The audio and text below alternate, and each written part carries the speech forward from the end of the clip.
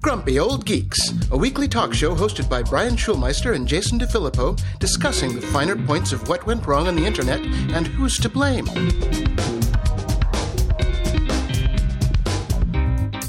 Welcome to Grumpy Old Geeks. I'm Jason DeFilippo. And I'm Brian Schulmeister. Breaking news, Brian. Beep, What's beep, that? beep, beep, beep.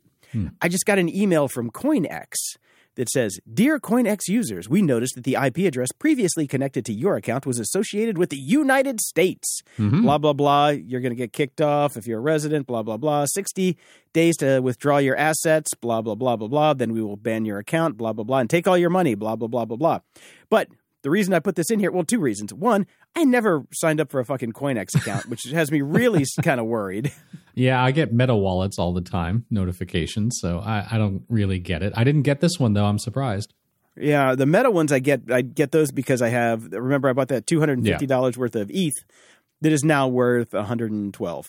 So, but what I loved about this email is at the very last line that says, CoinX reserves the right of final interpretation of this email. What exactly does that mean? We're going to redefine what is today. First, they're like that cannot even possibly be legal to have a statement like that in your email. So it's crypto. Do you think they care? Well, none of it's not legal, which is why they're shutting down in the United States anyways. I'm sure something's going on that made them go, you know what? Not a good place for us to be doing business. Just thought I would pass that along. Beep, beep, beep, beep. Breaking news. All right. Well, let's get into some of this other stuff. I guess we're shoving this in follow-up because we talked about it. Microsoft has had a week with their Bing and their AI, thus proving that AI can just like destroy even the most steadfast of companies. Microsoft is very good generally at releasing their products, at measured responses and making sure things are at least mostly correct before they release things these days. But AI's got them going nuts, just like everybody else.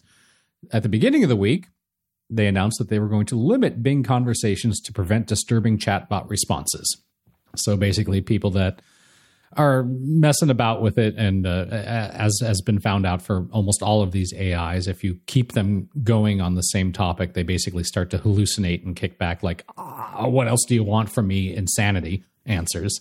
Yeah. So they wanted to stop doing that. Plus, slight dash of racism getting in there and all the other things because, you're pulling all your information from the internet. Yeah. What could possibly go wrong? What did you think was going to happen? So they announced that, and then they immediately basically walked it back and started to reverse some of the limits because people freaked out because I don't know why. Who has the time to sit there and do up to 50 to 60 ongoing chats with these things? Get a job. Or to quote Shatner from Saturday Night Live, get a life. What's wrong with you people? So they're changing course already. So they're going to restore longer chats and starting to expand the chats to 6 turns per session, up from 5, and up to 60 chats per day from 50. So if you really want to waste a lot of your time, have at it. They're going to climb it up to 100 soon, and regular searches will no longer count against that total as they have it baked into Bing. And they want to bring back these larger conversations that you can have with an AI responsibly. What does responsibly actually mean? I'm assuming they're going to start to put in guardrails and they're going to start to shut some things down. I don't know. Who knows? I mean, your guess is as good as mine, but I particularly enjoyed the final sentence in this, much like you did with your email. Microsoft previously said it didn't completely anticipate people using Bing's AI's longer chats as entertainment. Yeah, it's the internet. It's the internet. I get it. There's a bunch of people that work at Microsoft that are rather responsible and sane, and they would surely nobody's going to do anything like this with it. But then internet, and you should know better that if it goes out on the internet, people are going to try to misuse it and break it. Yep. And here's the thing. They were warned about this already because they released this in India long ago. Mm-hmm. Well, long on the internet last year. And they knew that it was unhinged and uninformed, as it were. So this is not something that they can claim ignorance about. Well, and everybody knew it. I don't have the link in the show notes, but I remember reading an article that some of the researchers that were working on Google's version, Bard, put out a public paper saying that if you keep going on one topic with these things, they start to go nuts. Like everybody knows that this is baked in to the system right now. Right, but it's also like humans. I mean, it kind of is. If you keep asking me the same question over and over again, like, like a 5-year-old, you're just going to drive me crazy too. So yeah. I guess it kind of mimics humanity in that way. It's like, just shut up already. You sound like my house in the morning. Yeah, I spent 10 minutes on ChatGPT yesterday trying to have it give me a list of quotes from people that were still alive in 2018. And every time, Mahatma Gandhi, Steve Jobs, Abraham Lincoln, I'm like, when did Steve Jobs die? And it would come back and say, oh, whoops, Steve Jobs died a long time ago. I'm sorry that I put him in that list of quotes that I just gave you. Here's a new list. First quote, Steve fucking Jobs. Over and over again. Not ready for prime time, but fun. Not ready for prime time, but yeah, I want to pimp a few quick things here since we're talking about the AI stuff. Ben's Bites is a newsletter that I read every day and get a lot of my stuff from. So link for that will be in the show notes. It's well worth the subscribe. Mm-hmm. He does a really good job of cherry picking the good stuff when it comes to British, the AI. Australian, because I see humor spelled with the extraneous U. Yeah, I don't know. I do not know. I don't care. I go for the links, and I skip the humor with the U because I don't care. I just give me the fucking links, dude. Yeah, I got other outlets for that. And also, Lockhead on Marketing, number 167, the monster category battle, OpenAI and Microsoft versus Google. It's a good short listen from our friend Chris Lockhead. He posits that Google has already lost just because everybody's thinking about ChatGPT. Nobody cares about the runner-up in this case, even though they're both terrible at this point. But, the first mover advantage and the ChatGPT does have a little bit of gravitas now since everybody's been talking about it. So yeah, it's become the Kleenex of tissue paper. It has. It has.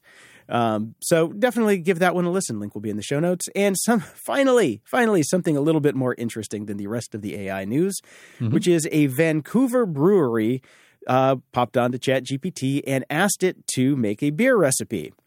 And I love this. It spat out a recipe that, for the most part, works. That is high praise for ChatGPT at this point. We're not saying it's good or bad. Well, I'd rather you did before I buy it. Oh, dear. I mean, it's beer. How bad could it be? In the news,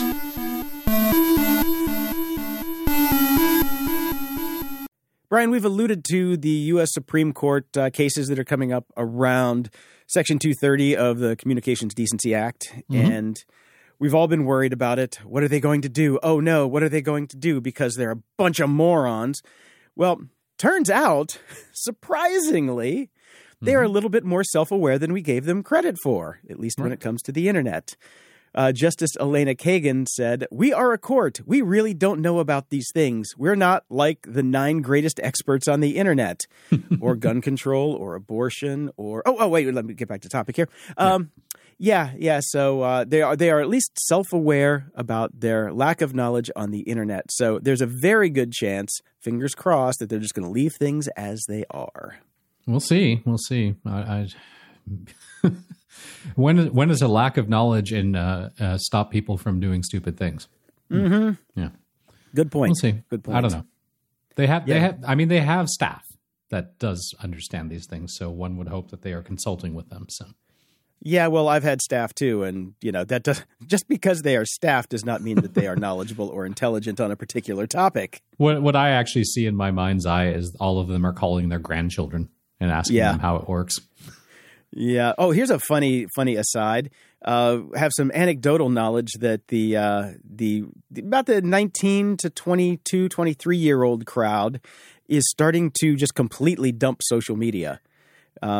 Some kids and friends of the family, we just randomly been polling people like, what are they up to now? What are they using? What's the new hotness?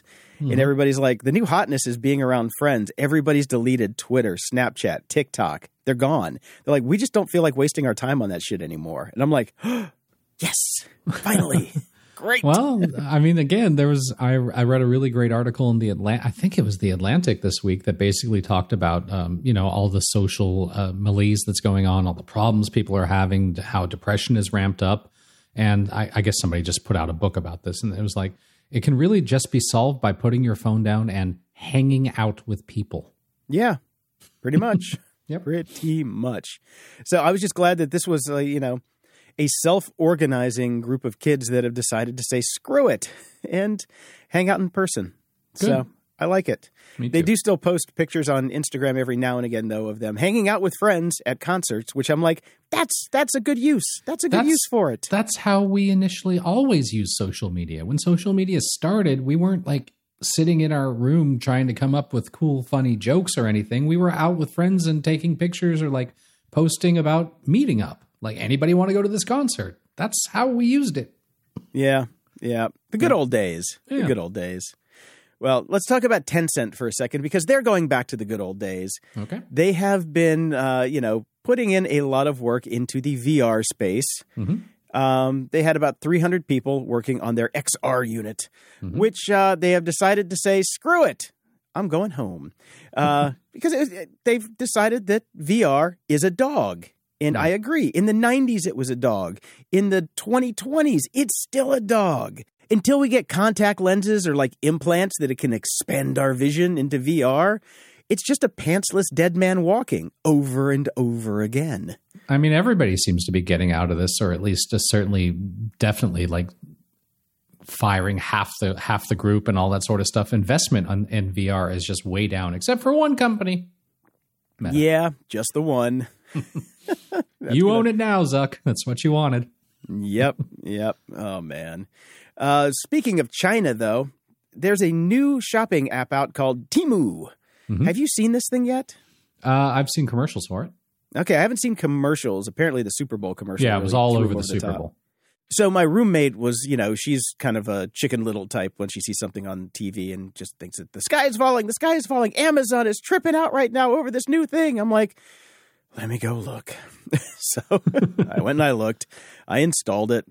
Yep. It's like an online dollar store. Everything is super cheap and looks to be super shit quality. Yep. It looks like a garbage shopping site. So to test things out, I ordered a dog bowl. I ordered a silicone puzzle bowl for my big old Rottweiler because she needs a new one. And they're usually about $40 at the groceries or at the pet store. Mm-hmm. This one that I ordered was $12.95 with tax and shipping. It was about $15.95. Not exactly speedy shipping. They say it will get here by March 5th, about on or around March 5th. Okay? Yep. Well, they do say this is very Domino's Pizza. If it does not arrive by March 5th, we will immediately give you 30% off. I'm like, okay, well, that's nice. So I'm waiting right now to see when it shows up and what the quality actually is. And they do suck you in with, oh, hey, get $100 in free coupons. And then you get the coupons. And then it's like, oh, yeah, here's a $5 coupon if you spend over $3,000. Here's a $2.95 coupon if you buy a Lamborghini on the website. It's like unusable coupon, shenanigans. Yeah. But we'll see. We'll see how this one goes. But, man, yeah, the app itself, like bouncing around it, there's nothing on here that you would ever usually think about buying. You wouldn't like go there to go buy this thing that you wanted, I seem to remember the commercial was very much focused to appeal to women, and it was mostly about women's clothing. There's a lot of that. There's a lot of that. There's a lot of gadgets. Yeah. For the guys, it's like, but the thing is, guys know better. Like all the gadget stuff they have, it's like they show pictures of Apple Watches and like, get a smartwatch for $2.95. I'm like, yeah, it's right. Not, yeah, no. It's probably like a plastic version that they use in the store shelves for theft control. So there you go. Try it out. Caveat emptor. Well, speaking of Amazon, we've kind of been tracking what people and companies are doing about work from home arrangements. Amazon has announced that starting in May, they will require employees to work out of the office at least 3 days per week. This hybrid work arrangement should strengthen Amazon's corporate culture and lead to a better collaboration amongst its workforce. Yeah. Why is it taking so long? Well, it's not simple to bring back thousands of employees to our offices around the world, even though 2 years ago they were there every single day. You had to turn the lights back on. So flip the switch, guys. Yeah. Clean up the Keurig and let's get back to work. Get the janitor crew in there. Dump the trash cans out. You should be ready to go. Yeah, we got some extras over on the Twitter side. They fired all of them, so we got some extra janitors if you need them down here. So there you go. I mean, I'm happy that this hybrid thing is kind of taking precedence because it makes sense to me. Like it's working for our company that I'm working at. Like 2 to 3 days a week is good. Like it's good. You get the FaceTime. You can do things in real time together. And as long as you have a decent support system for virtual work, then great. I like it. And I'm glad to see companies adopting it. Yeah. What I like more, though, is the 4-day work week that is starting to gain traction. Oh, so many articles about that. Yeah. If I wasn't a contractor and had to work 7 days a week, I would think it's, the bee's knees. Mm-hmm. But, since I work 7 days a week, who cares? Yeah. Screw them. Did that for 20 years. I get you. Yeah. Still there. Speaking of Amazon, though, the One Medical deal has finally finalized. So you should be seeing it everywhere on the Amazon site if it is available. But you're in Scandinavia. Yes. Do you see it up there on your Amazon? I don't, but I do spend a lot of time on Amazon US because anytime I go back to LA, like for the month ahead of that, we're just like finding stuff and placing orders and sending them to my mom's house. Yeah, because everything's just cheaper. No, I haven't seen it yet. This One Medical thing's been a long time coming. Is it going to be good? I don't know. If it drives down prices for a lot of stuff, if Amazon can use its clout and actually do something good for people, great. Do I have a lot of faith that they're trying to do things good for people versus trying to make money and own your entire life? Well, I think you have an idea where I fall on that. Yeah, same here. So, it's $144 for the first year, which is a 28% discount for now. Yeah, for now. So you can get Health Prime. Yeah. It's basically you can call up, do an e-visit, and get a prescription, which then they will ship to you. So, there you go. There's 20 conditions that you can get advice on right now, like migraines, allergies, sinusitis, and more. I think I might actually try it out because I am having one hell of a time with seasonal allergies. And my actual paid doctor, which I pay hundreds of dollars a month for, has been, useless, to use a technical medical term. Right. Claritin. I did Claritin. Didn't do much for me. I moved to Zyrtec. Now I'm doing a hybrid. I do this is the real fun one. Since you can take cold meds and allergy meds at the same time, since they are technically different, I take my Zyrtec with a shot of Alka-Seltzer Cold in the morning. You're living the life, Jason. I'm telling you, man. I take that with my Lipitor for my cholesterol. Yeah, well, at least that's it. I don't have high blood pressure or heart medicine, so that's good enough. That's good. Yeah. Yet, knock on wood. Apple is making health progress too. They've apparently made a breakthrough on the blood glucose tracking for Apple Watches. I mean, that is that's going to be such a game changer for so many people. If they can make this work, man, that is just beyond. What really pissed me off, though, is that the stock only went up 0.3% on the news. Which it'll go up a lot if they actually roll it out. I think that's we've seen these kind of reports before, and it's still not here yet. So when they actually prove this thing works, oh my. Yeah, we're a couple of years out from that, unfortunately. I think so, but it's what a game changer that'll be. Just amazing. Yeah. Technology. Faith in technology for once. So let's get to the rest of the news and dash that hope against the rocks. Well, Elon Musk is continuing to basically just literally throw shit at the wall and watch it slowly drip down. Twitter is making text-based two-factor authentication a paid feature. Everybody lost their mind about this. You have to pay to use text-based, which is less secure than using an authenticator app anyways. So you can use an authenticator app for free, but you have to pay if you want text-based 2FA? What is going on? It's really easy, people. Elon got his Twilio bill. That's it. That's really it. He's got to pay for all those text messages. So if you want them, you pay. Yeah, that shit ain't free, man. That shit ain't free. That is it. That is the entire reasoning behind this. It is not that difficult, folks.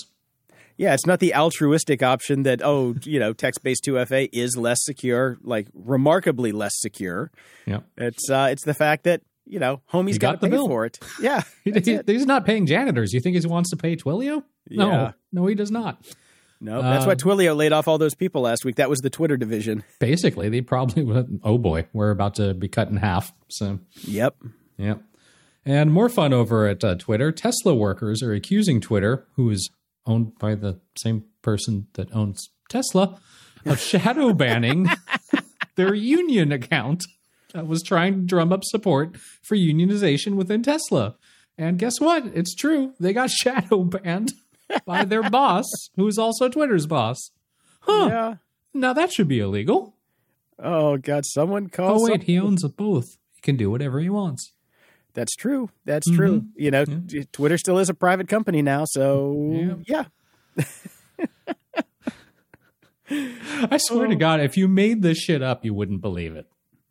But there it is. There it is. There it is. And Meta's getting into the we could use some money game. And as one of our listeners wrote in because I'd been banging on for quite a few years now about how if I could actually pay for a version of Facebook that showed me only my friends' timelines and didn't steal my data and all that sort of stuff, I would do so in a second. And somebody wrote in and said, well, you're getting your wish, but not quite. No, not really. No, not really. No, you can now pay for Facebook and Instagram. They're offering a pay blue tick verification service as well. That's about it. So you can pay $15 per month through the company's apps on iOS or Android, or go to the web directly so they don't, because they pass those commissions on to you. And then you can get it for $12 and whatever. You have to send a government issue ID that matches the Facebook or Instagram account's profile name and photo. And for the low, low price of whatever per month for nothing whatsoever, you get a blue check. That's it. That's all you get. Nothing else. Not even pants in the metaverse. Oh, man. They're scraping the bottom of the barrel. They really are right now. Buy this. Who? There are suckers born every day. Come on. Somebody's going to buy it. Suckers born every day, right? Suckers, yep.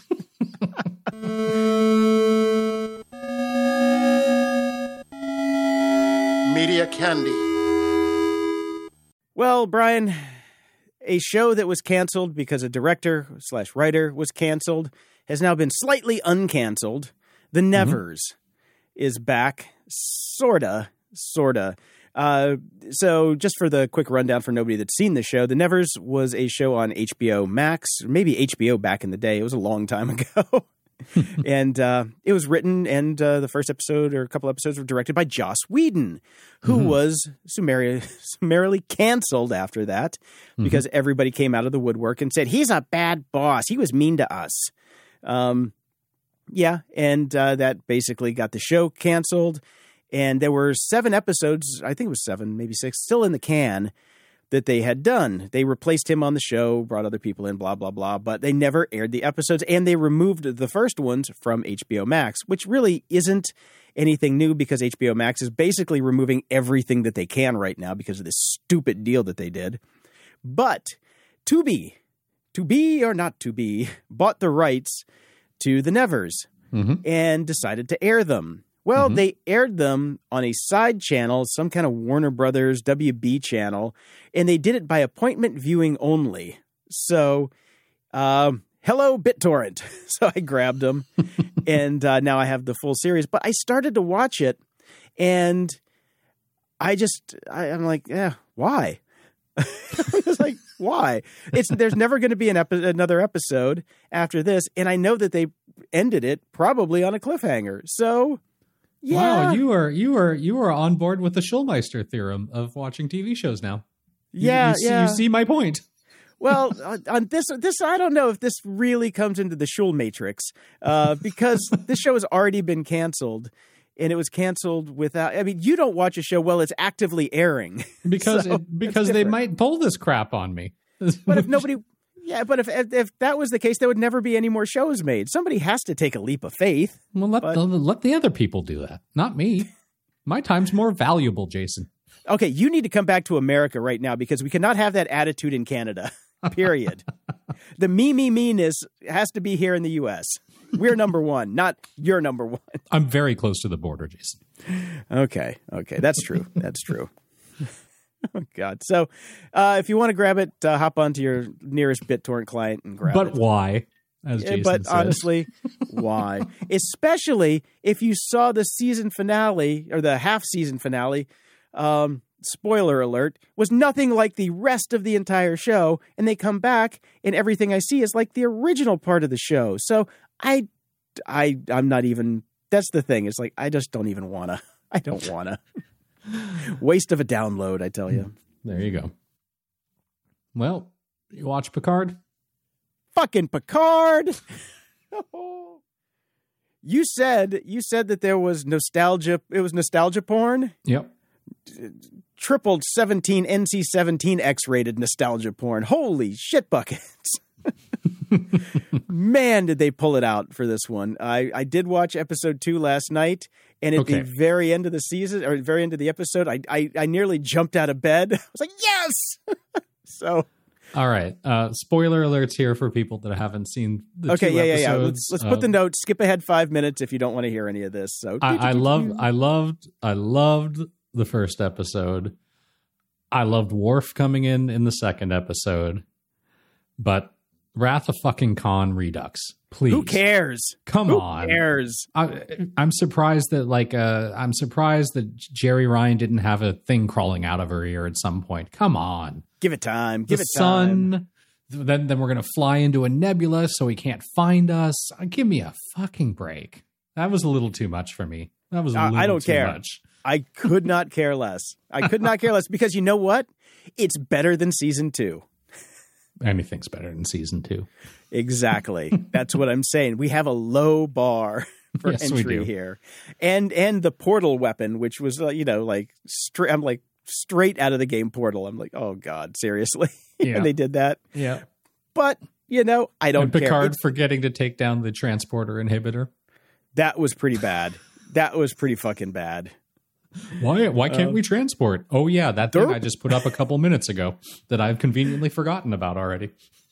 Well, even though that he's like, a cyborg now and should have perfect memory, I guess. Some things still slip through those, virtual cracks. Whatever. Right. It's good. I'm going to stick with it, obviously. Who have we not seen yet? Well, we haven't gotten whatever Data is going to be. What I think is going to be Lore, and we haven't gotten Geordi yet. Yeah, but we got his daughter, so that's so far so good. But the thing is, it's the final hurrah. The only disservice that I'm going to do by getting mad at that is a disservice to myself. I'm going to enjoy this no matter fucking what because it's the last one. And God damn it, I want to enjoy it. I'm trying, but I was yelling "Khan" at the screen. Yeah, it was. But fuck it, who cares? I like the baddie. I think she's great. She's great. She's hamming it up like no tomorrow, which is what all good Star Trek needs. You need a ham in there. It's fantastic. Yep. She's just chewing all the scenery to death. It's amazing. It's great. All right. So that's all good. I found a really good article over on The Atlantic called Netflix Crossed a Line. And I think this goes to some extent to explain a lot of our dissatisfaction recently with everything, with all the products that we use, with whatever. And this is all about Netflix, of course, trying to crack down on password sharing and not allowing it and blah, blah, blah. And it's a great article that gets into the idea of the hard product, which in Netflix case would be, we're going to stream you stuff.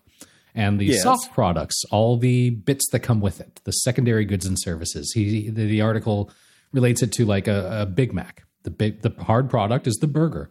The soft product, well, you get the box and you get the bag to carry it with and blah, blah, blah. And you don't have to pay for all those other things. They're part of the product, even though they're not the product itself. And this article goes into great lengths to talk about how everything in tech recently has become like they gave us all these soft products.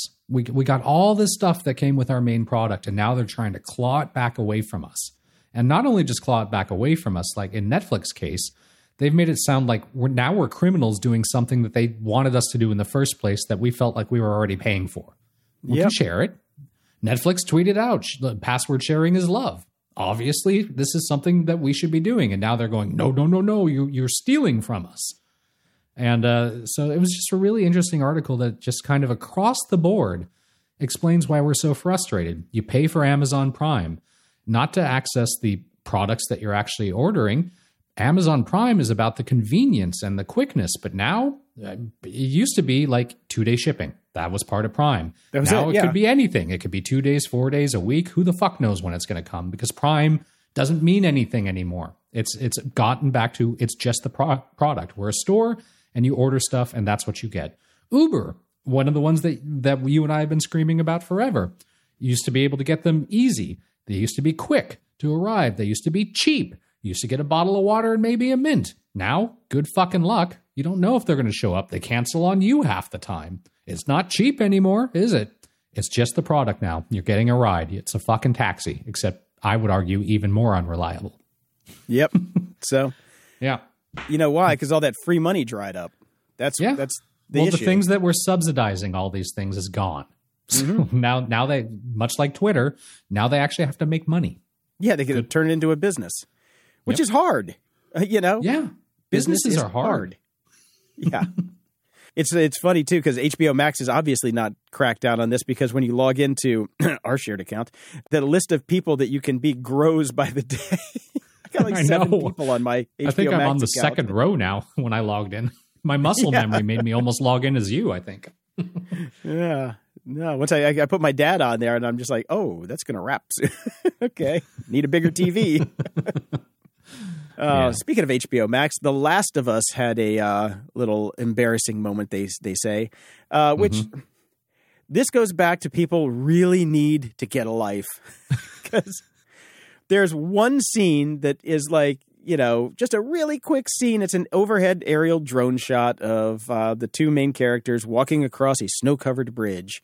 Well, if you squint really hard and pause at the right exact moment, you can see some extra crew off to the side hiding under some trees. That's it. Oh, no. This made the news.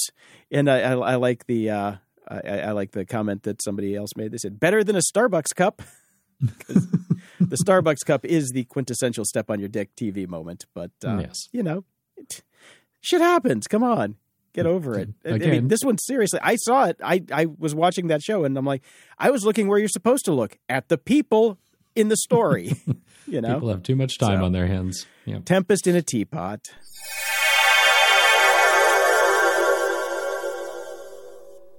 Everyone needs a world-class VPN. Grumpy Old Geeks recommends private internet access to protect your online privacy and identity. Private internet access never keeps any records of their users' online activities, so you can be assured that you have complete privacy and nobody knows what you're doing online. No matter your technical skills, private internet access is one of the easiest VPN apps out there. All it takes to connect is just one click or tap, and your data will be encrypted instantly. With just one private internet access VPN subscription, you can connect up to 10 devices at the same time. Go to GOG.show/VPN and sign up today. For a limited time only, you can get our favorite VPN for just $2.69 a month when you sign up for 2 years. GOG.show/VPN. That's GOG.show/VPN. Getting the smile and confidence you've been dreaming about, all from the comfort of your home, isn't a total mystery with Byte clear aligners. Just don't be surprised if all your friends start asking, what's your secret? Begin by ordering your at-home impression kit today for only $14.95. Byte clear aligners are doctor-directed and delivered to your door. Treatment costs thousands less than braces, plus they offer flexible financing, accept eligible insurance, and you can pay with your HSA FSA. Get 80% off your impression kit when you use code WONDERY at Byte.com. That's BYTE.com. Start your confidence journey today with Byte. The comfort of your favorite seat is now your comfy car-selling command center, thanks to Carvana. It doesn't get any better than this. Your favorite seat's the best spot in the house. Make it even better by entering your license plate or VIN and getting a real offer in minutes. There really is no place like home. And speaking of home, Carvana will pick up your car from yours after you finalize your offer. Visit Carvana.com or download the app and sell your car from your comfy place. Delve into the shadows of the mind with Sleeping Dogs, a gripping murder mystery starring Academy Award winner Russell Crowe. Now available on digital. Crowe portrays an ex-homicide detective unraveling a brutal murder he can't recall. Uncovering secrets from his past, he learns a chilling truth. It's best to let sleeping dogs lie. Visit sleepingdogsmovie.com/Wondery to watch Sleeping Dogs, now on digital. That's sleepingdogsmovie.com/Wondery. Ups and doodads. Brian, I have been a fantastic fan of Dropbox for decades now, it feels like, since they first started. My entire business is hinged to Dropbox. Well, Well. So with the move to Ventura, they've had to start switching people over to using the Apple Cloud Storage System, which means that you cannot pick where your Dropbox lives anymore. It has to go in a certain folder inside of your library, which, cuts off access to external drives for your Dropbox library, which has pissed off millions of people, myself included. But that's not what pissed me off the most. What pissed me off the most is with their latest update, .logicx files no longer sync. Period. Okay. I don't know if you've heard about what I do for a living for the past 10 years is I work in Logic, and I save Logic files and I ship them between multiple machines. So I record on one recording machine that is custom built for recording. I edit on a custom built editing station. And sometimes I'm just on the road and I want to kill some time and pull up my Logic files and do some stuff. I can't do that anymore, which really, really sucks. So enter iCloud. Because I'm like, wait a minute. I'm paying for Dropbox, but I also You're already paying for iCloud too. I'm already paying for iCloud too. And I look and I'm like, 1.9 terabytes available. I'm like, well, solve that problem. Shoved everything in iCloud. At least for my side of things, I still have to have client-facing stuff in Dropbox, so I still have to have my Dropbox account. But it was just bullshit that I had to do that because I'm just like, the only way to really fix it was go into Dropbox, re-download the Logic file as a zip file, and when I uncompress it, then it creates all these conflicts, and I have 50 different folders in there, and because it comes down to Logic templates or Logic files are packages. Even if you use the folder method, the Logic file itself is still a package, and Dropbox is having problems with that type of package. Hopefully they will fix it. There are a lot of people screaming about it. But if you do have to use iCloud, you're going to want to get this next app that I found called Trip Mode. Because in Dropbox, you can pause syncing, which is great because I do a lot of interstitial stuff. Like if I have a recording and I want to save it, bounce it, and work on, cleaning it or whatever, I'm having these multiple files all the time that are eventually going to go away. But Dropbox is always trying to upload them, and so is iCloud. So if you don't want to soak your network, you need to turn it off while you're doing these jobs. There's no built-in way to turn off iCloud sync natively. You can kill the process, but okay. Yeah, that's a pain. I don't want to have to open Terminal when I'm saving a file and re-enable it. So this app called Trip Mode actually lets you see what's going on in the background, what data is being sent by which programs in real time, and you can disable them. You can just click a checkbox, disable it for a short period of time, uncheck it, it re-enables it, and lets the data flow again. $20 for 2 Macs, which is perfect for my setup, one for the recording machine, one for the editing machine. Boom, Bob's your uncle. My other machines, they can just sync at their own leisure. But so far, iCloud has been pretty rock solid for me, surprisingly enough. Dropbox will no longer be handling your packages. Nope, Dropbox. Hands off my package, Dropbox. There you go. Hands off my package is something I've never said before. Yeah, you're not picky. No, I'm not. Not at all. And I do want to do another shout out for Screens 4 for Mac OS.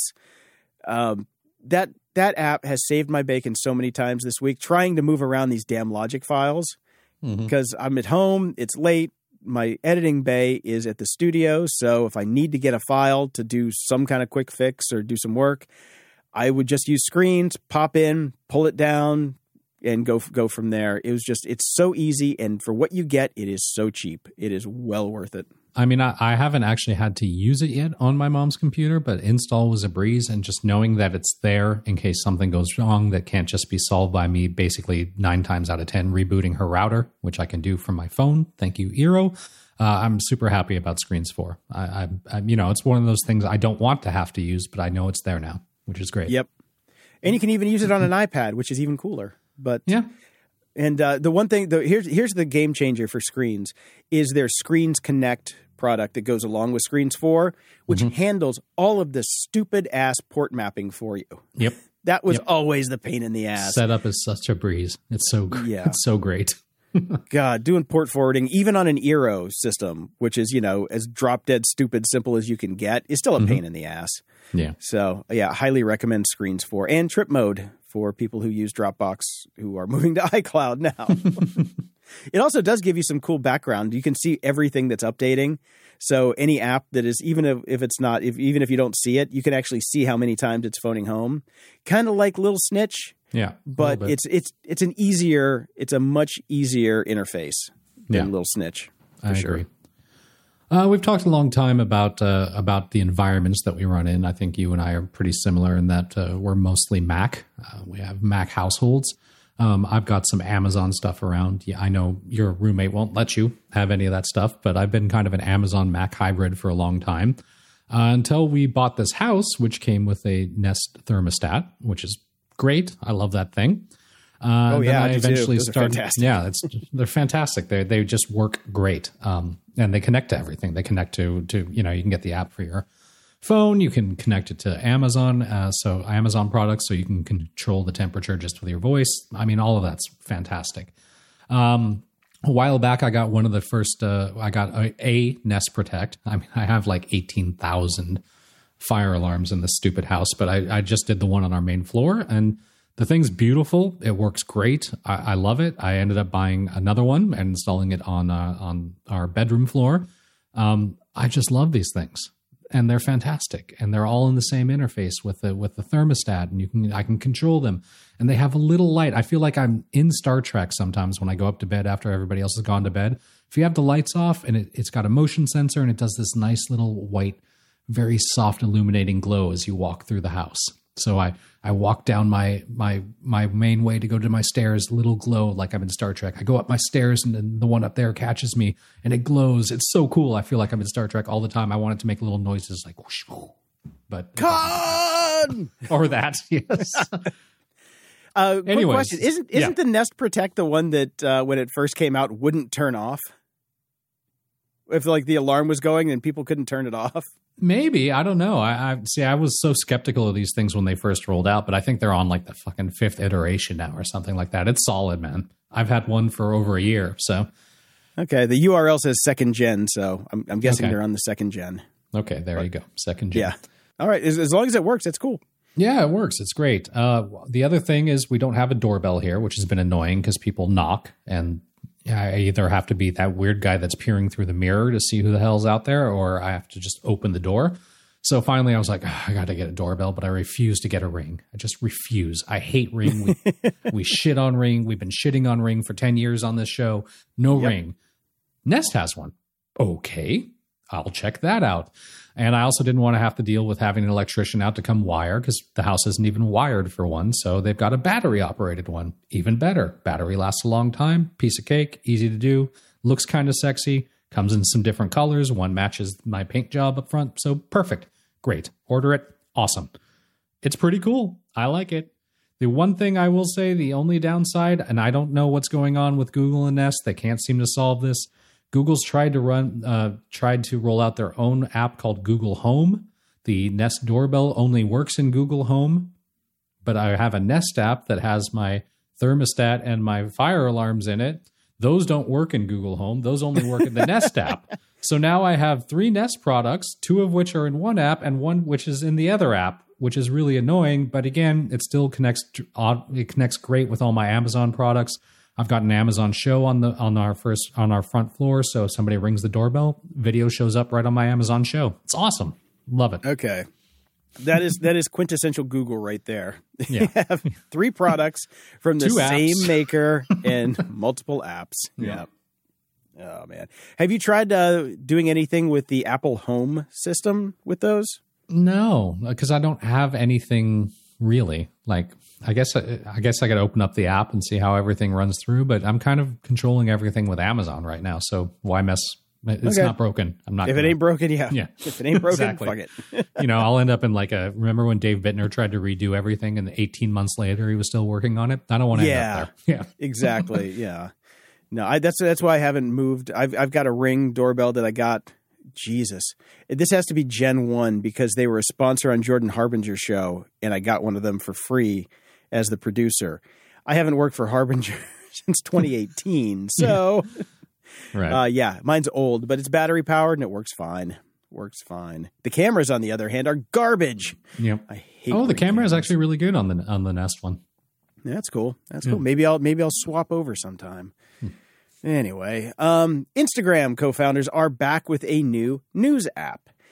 It's called Artifact, which is a name that inspires me not at all.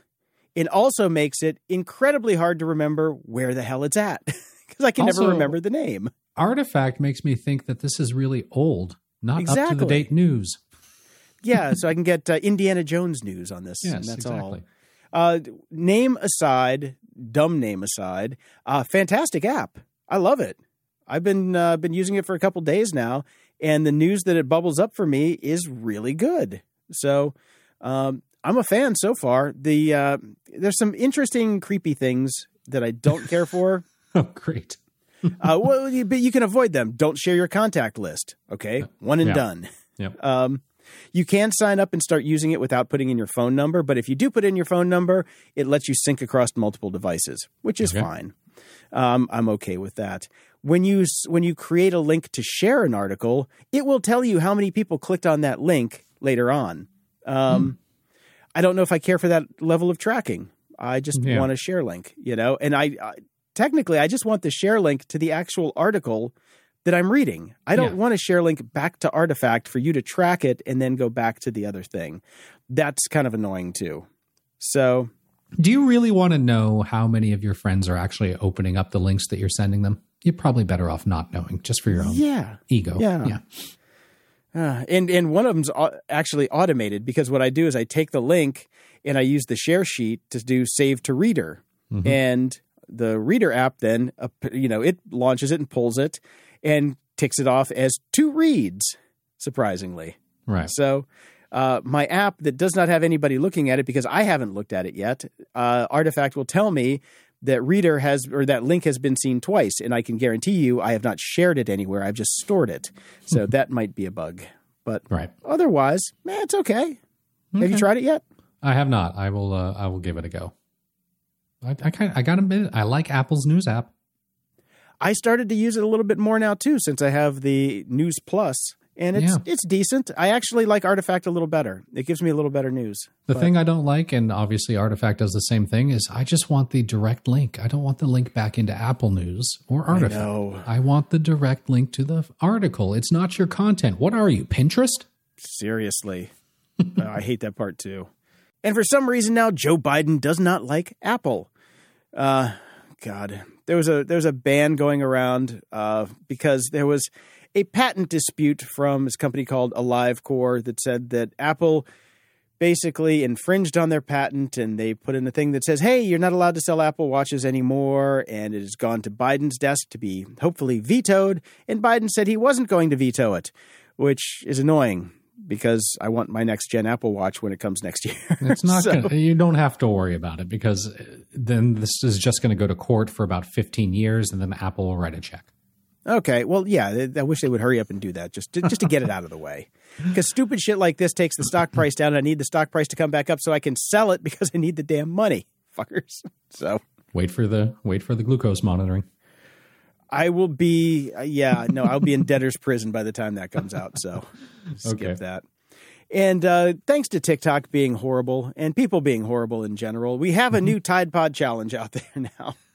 This centers around Ozempic. The diabetes drug.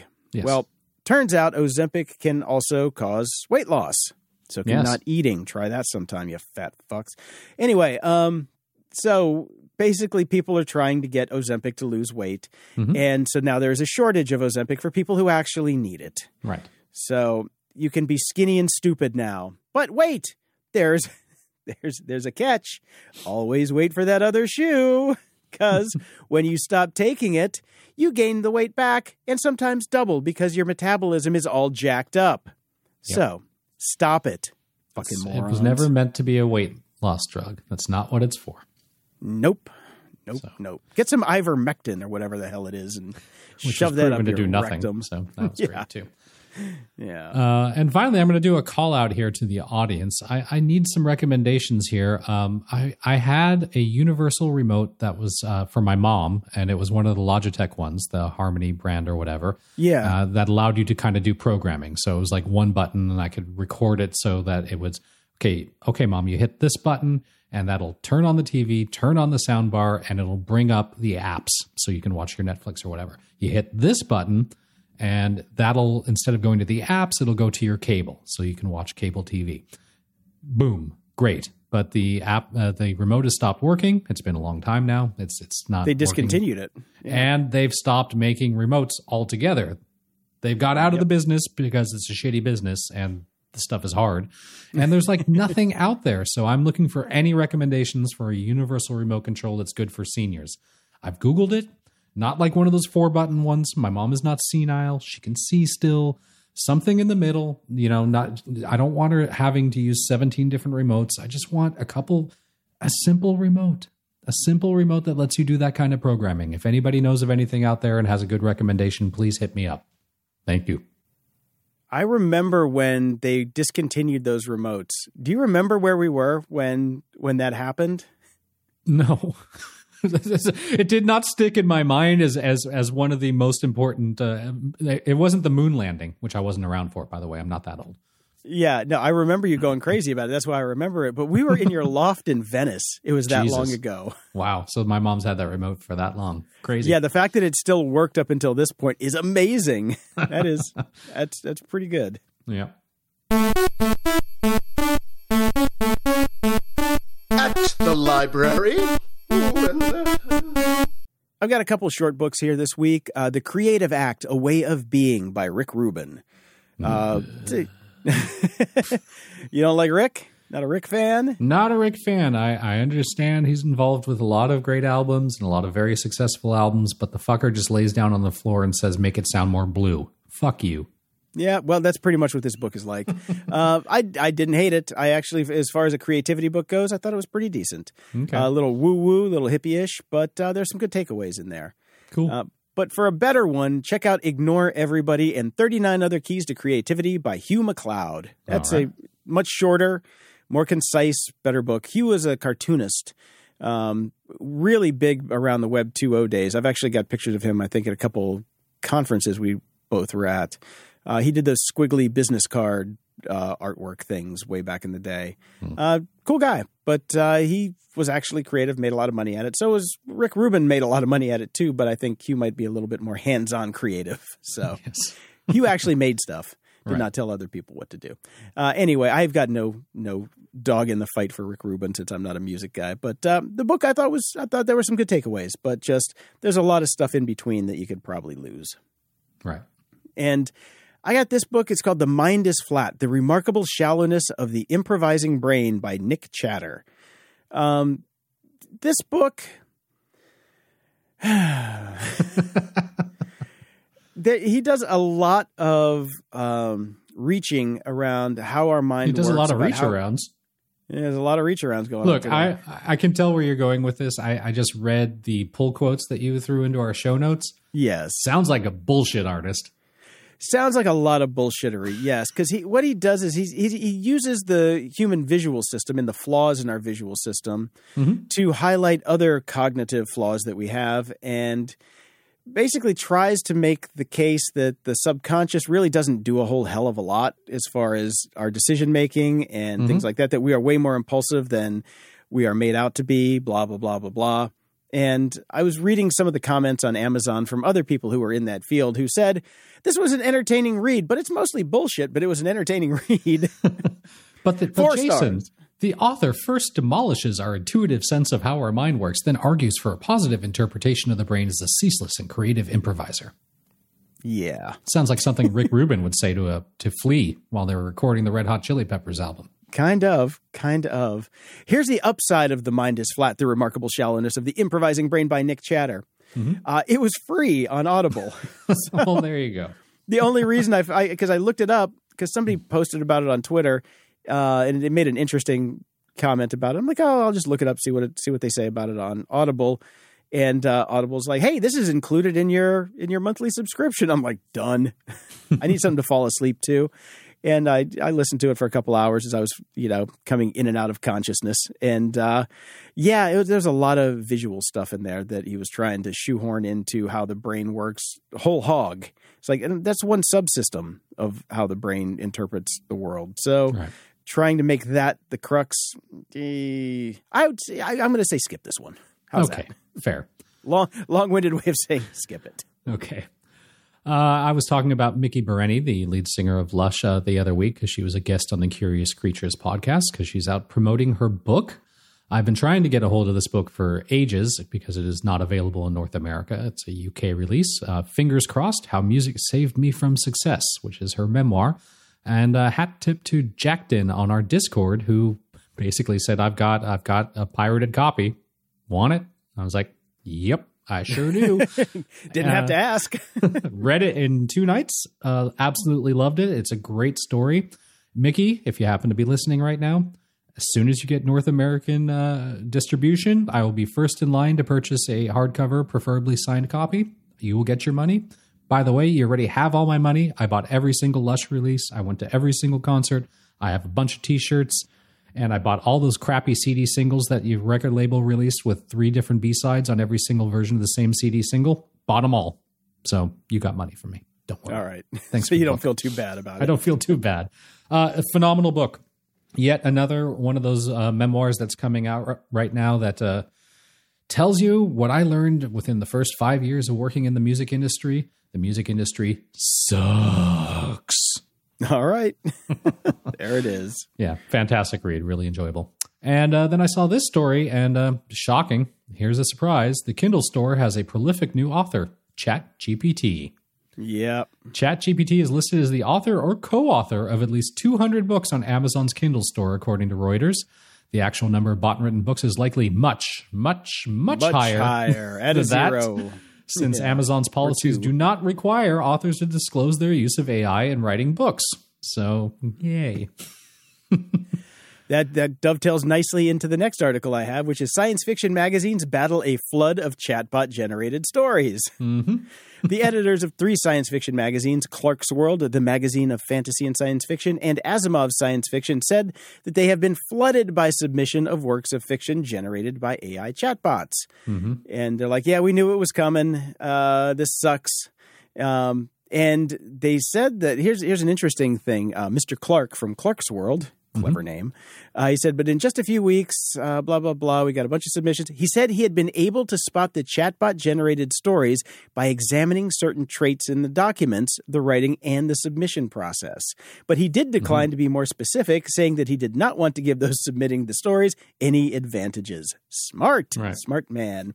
And he said, the writing is also, in quotes, bad in spectacular ways. They're just prompting, dumping, pasting, and submitting to a magazine. Yep. Now, did I not say on this very program that we are going to need verified human certification sooner than later, Brian? You're right. We absolutely need to know which piece of shit story was written by an AI and which piece of shit story was written by a verified human. Exactly. The Dark Side. Ha! With Dave. Dave Bittner is back. Dave is the host of the Cyberwire podcast, co-host of the Hacking Humans podcast with Joe Kerrigan. Dave is also the co-host of Caveat with Ben Yellen, where they explore law and policy and surveillance and privacy. Dave also hosts Control Loop, where they discuss the latest developments in ICS and OT. Welcome back, Dave. It's good to be back. Hello, gents. Hello. Nice to join you again. Yes, good to have you. I want to do a little quick follow-up here. I saw an article by Casey Watts called Welcome to Mastodon. Forget Twitter. Mastodon has 10x the engagement. And it's a nice little write-up for, people that are new to Mastodon, what it is, how to get on, and all that kind of stuff. There's tons of those out there, but this I thought was a fairly decent one. And the reason I put it in here is because I hear through the grapevine, because I have a Mastodon account on the same server as you, Dave, but I check in very often because I kind of like the silence now for the most part. Yeah. But even people on our Discord channel says, hey, Dave's chatting it up over there on Mastodon. Too bad he doesn't say anything over here on the Discord. I'm like, well, Dave got kicked off of Discord and he won't come back. Yeah. So don't worry about that. So just go to Mastodon. Right. Yeah. So the Discord thing isn't. What's your experience over there so far? Well, first of all, for our listeners, the Discord thing doesn't have anything to do with desire. It's that I can't seem to get on Discord anymore, and I'm just done trying to play the multi-factor authentication merry-go-round game with them. So that's just the way it is.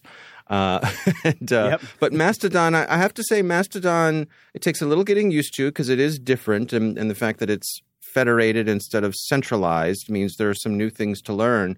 But overall, I would agree with this assessment that the engagement is much better. The engagement is much more meaningful. Other things about self-selecting sample, smaller sample size, you got to kind of work for it to be there kind of thing. Yes, I think that is part of it. But I'm also getting the sense that Mastodon is not so much a numbers game that Twitter was. In other words, if you're out there to try to get a huge number of followers, that ain't the read the room. That's not what this place is about. It is, I'd call it a good parts version of Twitter, where it's just nicer, it's friendlier. The discourse is not as toxic, or not toxic at all. Really, I'm trying to remember. I don't think I've seen anything where any trolling or people coming after each other on Mastodon. And I think part of that is because the moderators at Mastodon have a lot of control and they take their moderation seriously. So they're trying to build. There is moderation, yeah. So they're trying to build this community, kind of like things were in the old days. It's more Usenet-y than Twitter-y, I think, for those of us who remember Usenet. Oh yes, many moons ago. Have you tried Ivory yet? I have tried Ivory, but not enough to get it to stick. I'll say, I'm looking at my phone here. The mobile app I use for Mastodon is called Toot with an exclamation point at the end. Yeah. It's quite good. There's a little elephant on there. Well, they all have elephants. They should have a plate of Mexican food because that's when you generally toot. That's right.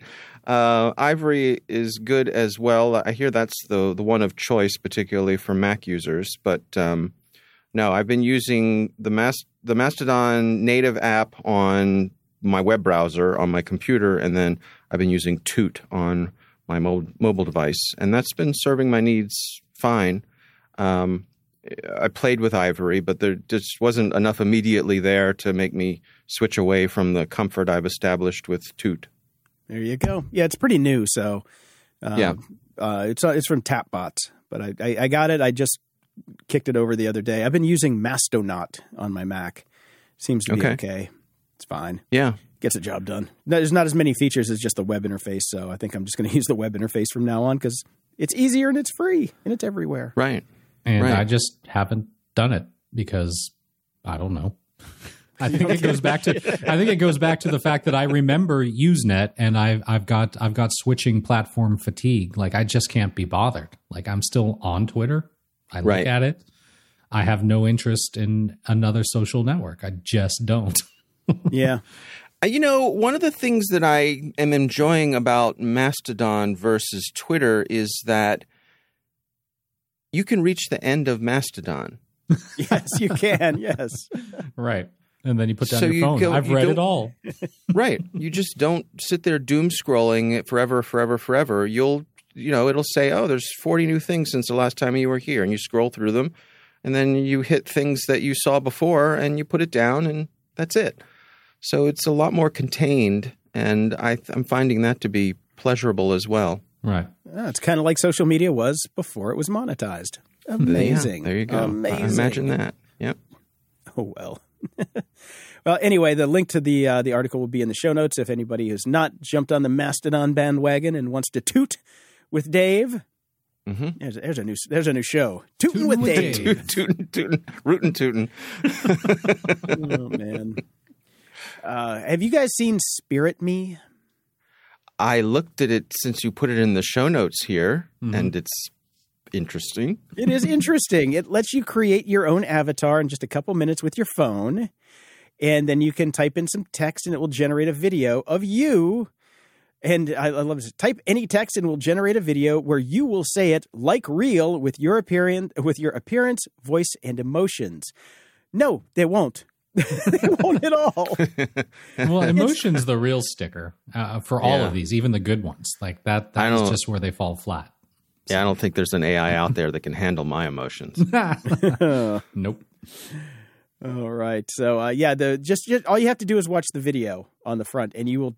If that is their crowning achievement in technology, yeah, don't waste your time with the rest of it. But. You know, I was watching it, and the thing that struck me about it is that the video on its own is quite good. The audio on its own is quite good. It's the blending where they need more work. The lip sync is way off.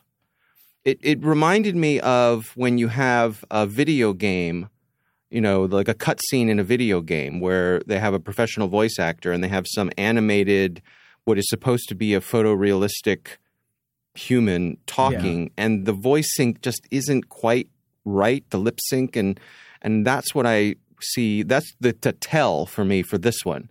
Yeah, that the lip sync is pretty rough right now. But I wonder if they got that down, how much more convincing would it be? Well, the uncanny valley is real, and that bridge across it is long and hard to build. So we'll see if they can do it. But yeah, these guys, not so much yet. But nope. That's fine. That's fine with me. Time. Take your time. Yeah. Take your time. Our jobs are safe for now. Just for now. To that point, I'm curious. How much does the thought cross your mind at the point that we are in our lives, right? Or on the unfriendly side of 50. And Brian, you're not quite 50 yet, right? It's coming in May. Okay. So for me, what I've noticed is what has started to enter my thought process is, I could just run the clock on this. I could totally just run the clock on it. Like running the clock is a possibility. You know, I won't make any noise. I'll do the things I need to do. I'll take my place in the world. I'll do my job. I'll do it well. But part of the equation is I'm going to run the clock on this. I wonder what hits my mind a lot is this is all still far enough away that it's not going to be my problem. Yeah, exactly. I'm just going to squeak out of this, and it's going to be my son's problem. In fact, my wife and I have said that to each other more than a few times. Like, that's going to be our son's problem, not ours. Yep. Because we're going to be done by then. Right.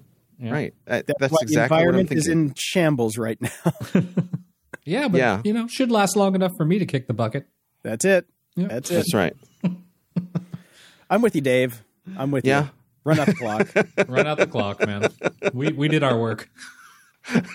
It's time to get the accolades and have a Mai Tai. Yeah.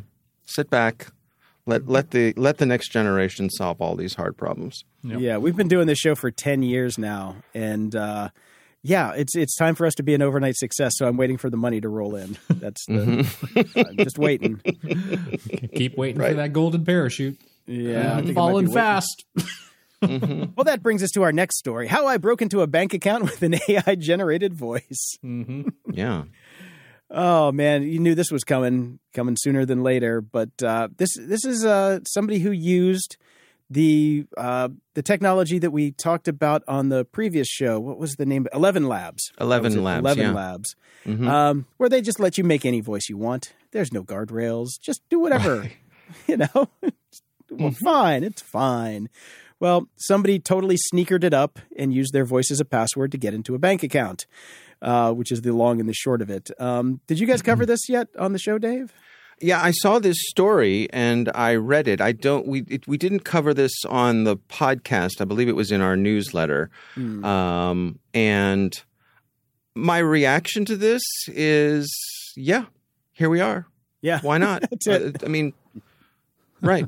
Yeah. So here's something else we need to protect ourselves against. The technology is that good, and I'm not surprised by it, but it just means there's something else that, your voice is no longer just yours, no longer just belongs to you. It's too easy to do now. Well, have I got a story here then?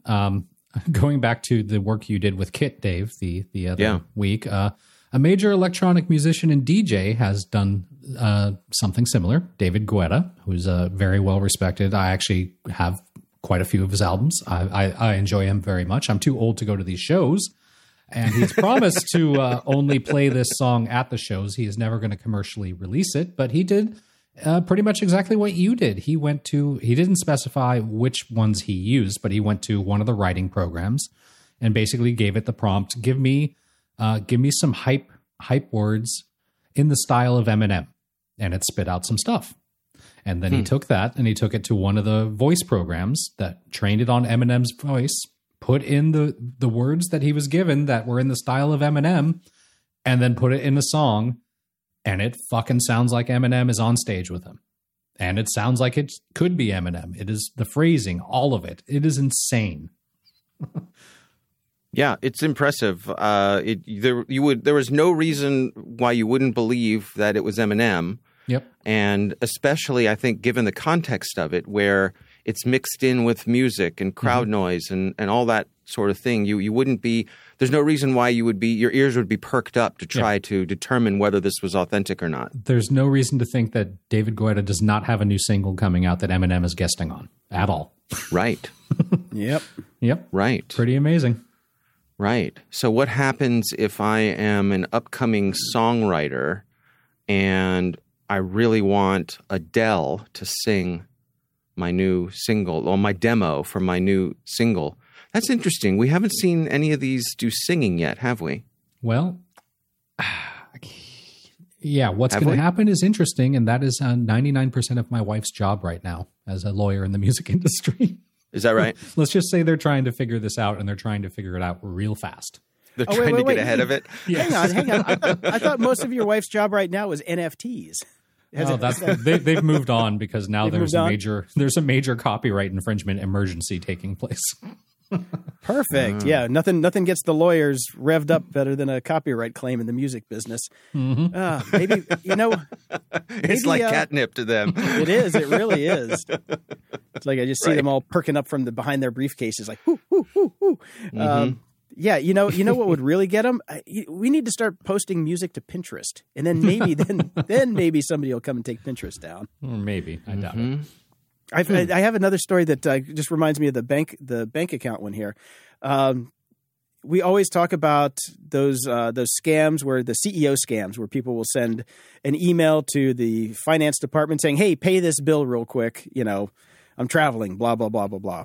And it's a common scam, and we're always like, who's fallen for that? Well, turns out a friend of mine fell for it. She's basically a bookkeeper.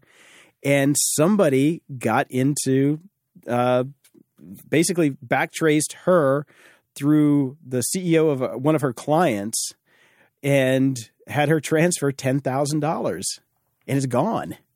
Wow. It's freaked the fuck out, and it's not coming back. Fortunately, her boss, they called the FBI. They filed all the reports and all that stuff, and she sent him all the emails. He's like, "I thought this was you," and he read them. Like, that sounds just like me. So the thought is that they got into his email account somehow and just kind of, figured out, backtraced to her from that, but figured out his voice from reading his emails. So they knew how to do it, and they got a domain that was similar, and did a SIG and everything, and bamboozled the 10 grand. And the feds are like, 10 grand, forget it. We're not even going to pick up the phone. Not worth the trouble. No, here we'll give you a sheet of paper that you can take to your insurance company, who will probably also laugh at you. But the CEO at least was very cool about it, and he's just like, shit happens, let's move on. She was beating herself up over it for months. Sure, but because she felt bad, which I would too. But Absolutely. At least he was just like, the CEO did the right thing. It was just like, look, I would have done it. I thought that was me. So yeah, move on. As we say over on Hacking Humans all the time, that there is something out there that will work on everybody. Everyone has their thing that they will fall for. And so to just resist the urge to blame the victim, because we could all be there, and chances are someday we will. Yep. Cons work because we're human, as Brian Brushwood would say. There's a new season of The World's Greatest Con coming out soon, too. He sent me a couple episodes. I'm hush-hush. I'm not allowed to talk about what they are, but damn, they're good. That show is so good. Highly recommend subscribing. Check it out. Yeah, you haven't heard the first season or the second season yet? Oh, man, yeah, The World's Greatest Con. It is so good. Brushwood is awesome. This one's kind of awesome, too. The Flipper Zero is a cool little hacking tool that you cannot buy, which is driving me crazy. They've been sold out forever. You can do all sorts of fun things with them. They've got radios and transmitters and readers and all sorts of stuff. And somebody has figured out how to mimic the transmitters that turn traffic lights green that they use for. Great. Yeah, exactly. That they use for, emergency vehicles. Well, isn't that wonderful? Yeah. I was on board when they were selling the remotes that turned off TVs in public spaces like airports. I fully supported that, but this TV is be gone, this is a yes. bit too far. Yeah, I've got one of those. You got a TV be gone? I do. It's sitting right here. It's in my desk drawer right next to me. Yeah. I bought it for a specific use case and for which it worked, and so then I no longer needed it. But there was one guy. I think it was Philip, old school hardware hacker. He used to have a lot of IBOs, but I think he got kicked out of CES for walking through CES with one of those in his pocket and turning off everybody's displays and got busted. It might not have been him. It might have been somebody else. But I do remember somebody did get banned from CES for life for showing up with a TV be gone and turning off all of them. And it's kind of easy to figure out who it is if you're walking along and everywhere you go, the power just goes out. It's like they're going to figure it out. It's like Michael Jackson in the Billie Jean video, like all the lights are turning on every step he takes. Yes, exactly. Right. Just take the eye in the sky and watch the like a rolling blackout through New York City. Yeah. I mean, the real smart move would be to turn it on, like tape the button down and smack it on somebody's backpack that doesn't know and let them walk through, Right. Let them take the heat for it. But always thinking like a smooth criminal, Jason. That's me. That's the one me. I have is a keychain, so that's you just clip it to somebody's backpack. Away they go. Exactly. It's just a little key fob. Just force the button down. Just tape like a dime to the button and tape it up so it stays down, and then boom, you're off to the races. It's like I've thought of this before. I know. It's weird. It's just on the fly. You have these plans. It's amazing. Yeah. What's surprising is I do. I literally just came up with that. Mine is no longer in its case. It's just a bare circuit board because the particular use case I had, let's just say the infrared had to fire underneath of a door. And so I made it as skinny as possible. See, somebody else is thinking too. I'm not the only ne'er-do-well here. It worked. Yeah. Do they still sell those? Well, as of 2 years ago, they did. Okay. So, I mean, I think I just got mine on Amazon. There are Chinese marketplaces from which you can get such things, I've heard. Yeah. Right. These days, if it has been sold, it is currently sold by somebody out there. Or you can find one on eBay, I figured there's probably a Raspberry Pi project for it, just get a light bulb and a couple prongs and you're done. Yeah. Anyway, I saw this and I thought this was interesting. I want to get your take on it, Dave. Report: stress will drive a quarter of cyber defenders out the door. And we've always talked about how cybersecurity is the best job to get right now because they've got many seats that need butts in them. Yeah, and it's well paying. Yeah, and they're saying now that they're going to lose tons of people because it is so stressful and so hard, and they're being so overworked. Mainly because of the transition from office work to hybrid work and work from home. Because and I can kind of see the frustration there. It's like you've got a lockdown environment where everything is under your control for the most part. People are still stupid and they'll find new and ingenious ways to compromise your network. But when people go home and they're using their old PC that still has the fucking Yahoo homepage because they can't figure out how to turn it off, right. Karen from HR is going, why can't I do this? And then just clicks on everything that comes through. It's going to be like, there's crazy making going on there for some of these people, I'm sure. But they talk about that as part of the stress that these people have. But I'm like, isn't that just IT? Wouldn't cybersecurity be a little bit more up the chain from just generic IT? Yeah, this sounds more like IT, and definitely.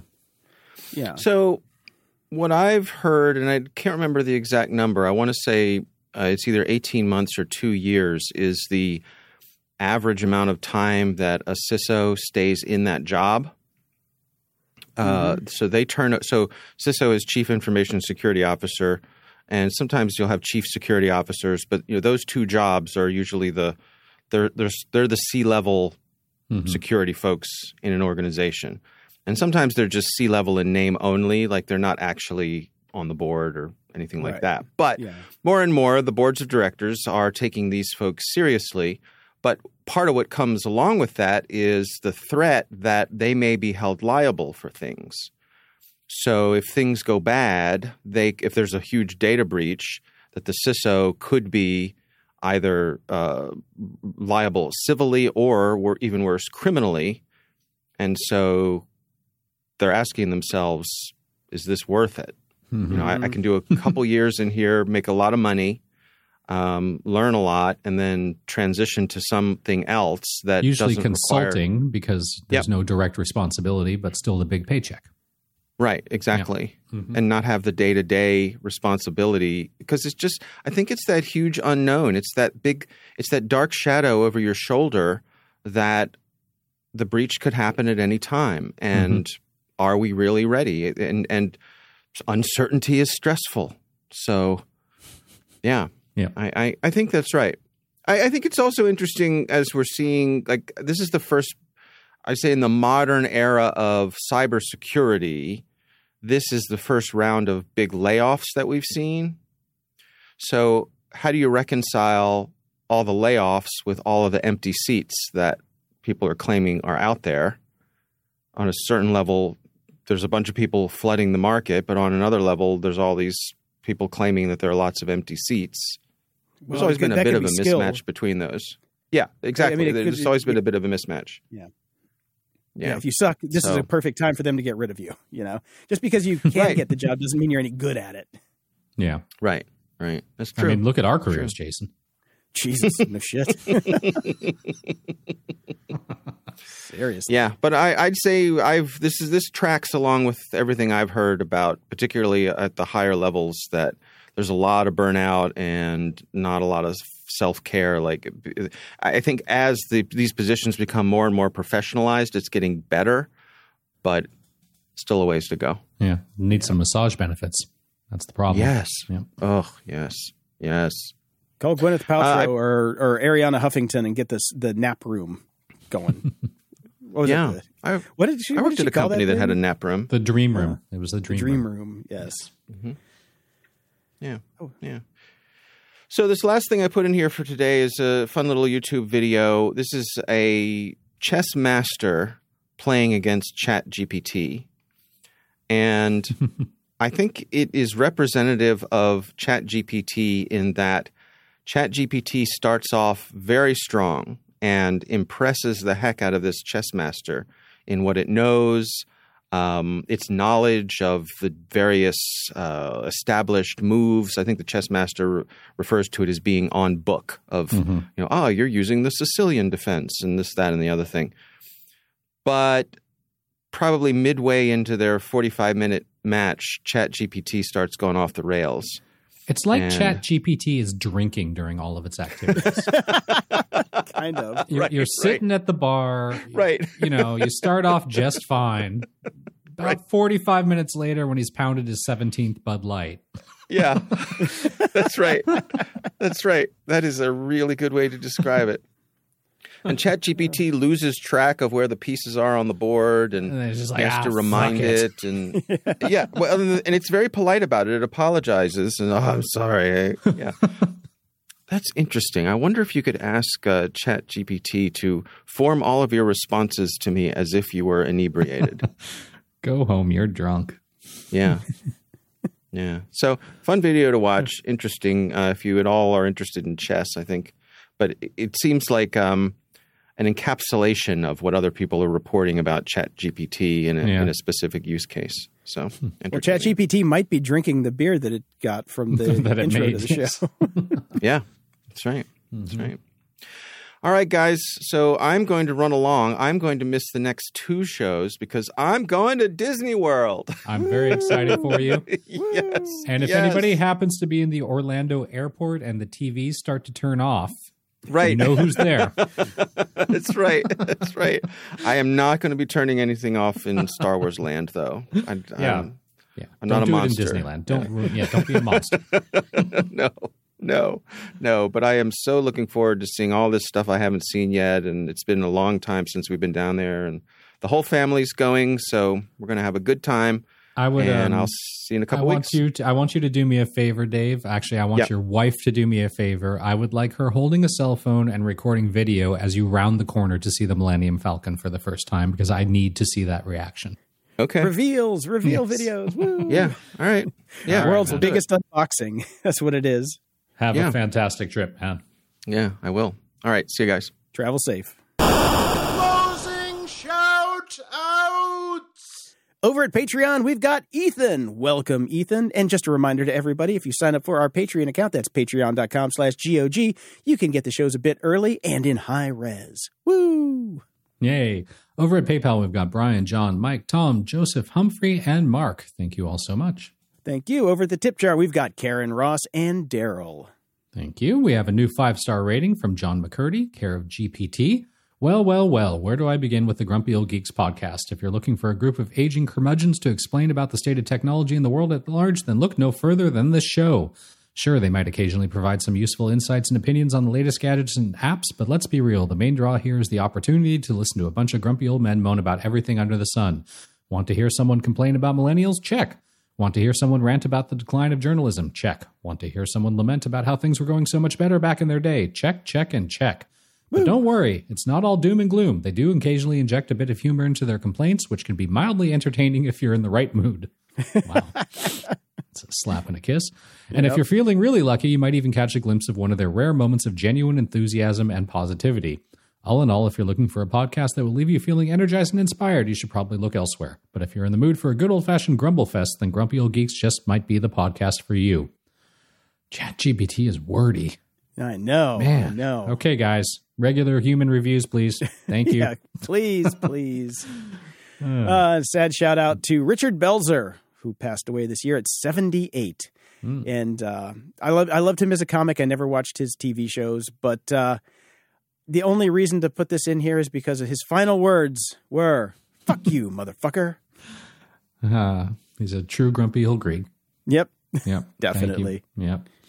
And congrats to friend of the show, Eric Hunley. He has finally made the leap and is doing his YouTube channel full time. So, all right. Congratulations. It's a scary world out there, buddy. You're now a content creator. Forget that insurance or days off. And we're recording this on February 24th, so I have to say this. Happy Twin Peaks Day. Diane, 11:30 a.m., February 24th, entering the town of Twin Peaks. All right. I want to go back and watch those again. So good, man. So good. Yep. And happy Cocaine Bear Day. You had me at cocaine, Jason. Yes, I know. I got to go see that movie. It looks like a hoot. Yep. Anyways, until next time, I'm Brian Schulmeister. And I'm Jason DeFilippo. Thanks for listening to Grumpy Old Geeks. If you enjoyed the show, visit gog.show/donate to help us keep the lights on, and we'll love you forever. You can also help us out by sharing the show with your friends and enemies. It's easy and absolutely free. Show notes for this episode are at gog.show/590. From there, you can find links to everything we talked about in this episode, as well as links to our swag and Discord channel if you want to buy some stuff or chat with us and other show fans. You can also head over to gog.show/contact and send us your feedback or questions that we can read on the air. And if you're so inclined, please head over to gog.show/review and toss us a snarky review and preferably 5 stars. Stay grumpy!